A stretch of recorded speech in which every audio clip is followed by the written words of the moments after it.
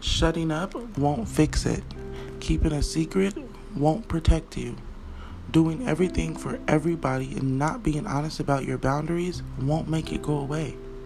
Truth will fix it. Clarity will protect you. Being honest about what you need will rid you of mental torment. The race to peace will support the woman who struggles with honesty, the woman who has been trying to find her voice for years, the woman who has never told her truth because she's protecting everyone else. The race to peace is for that woman. We pray for each other, we love each other, but most importantly, we hear each other. This is a movement, not a moment. This is the race to peace.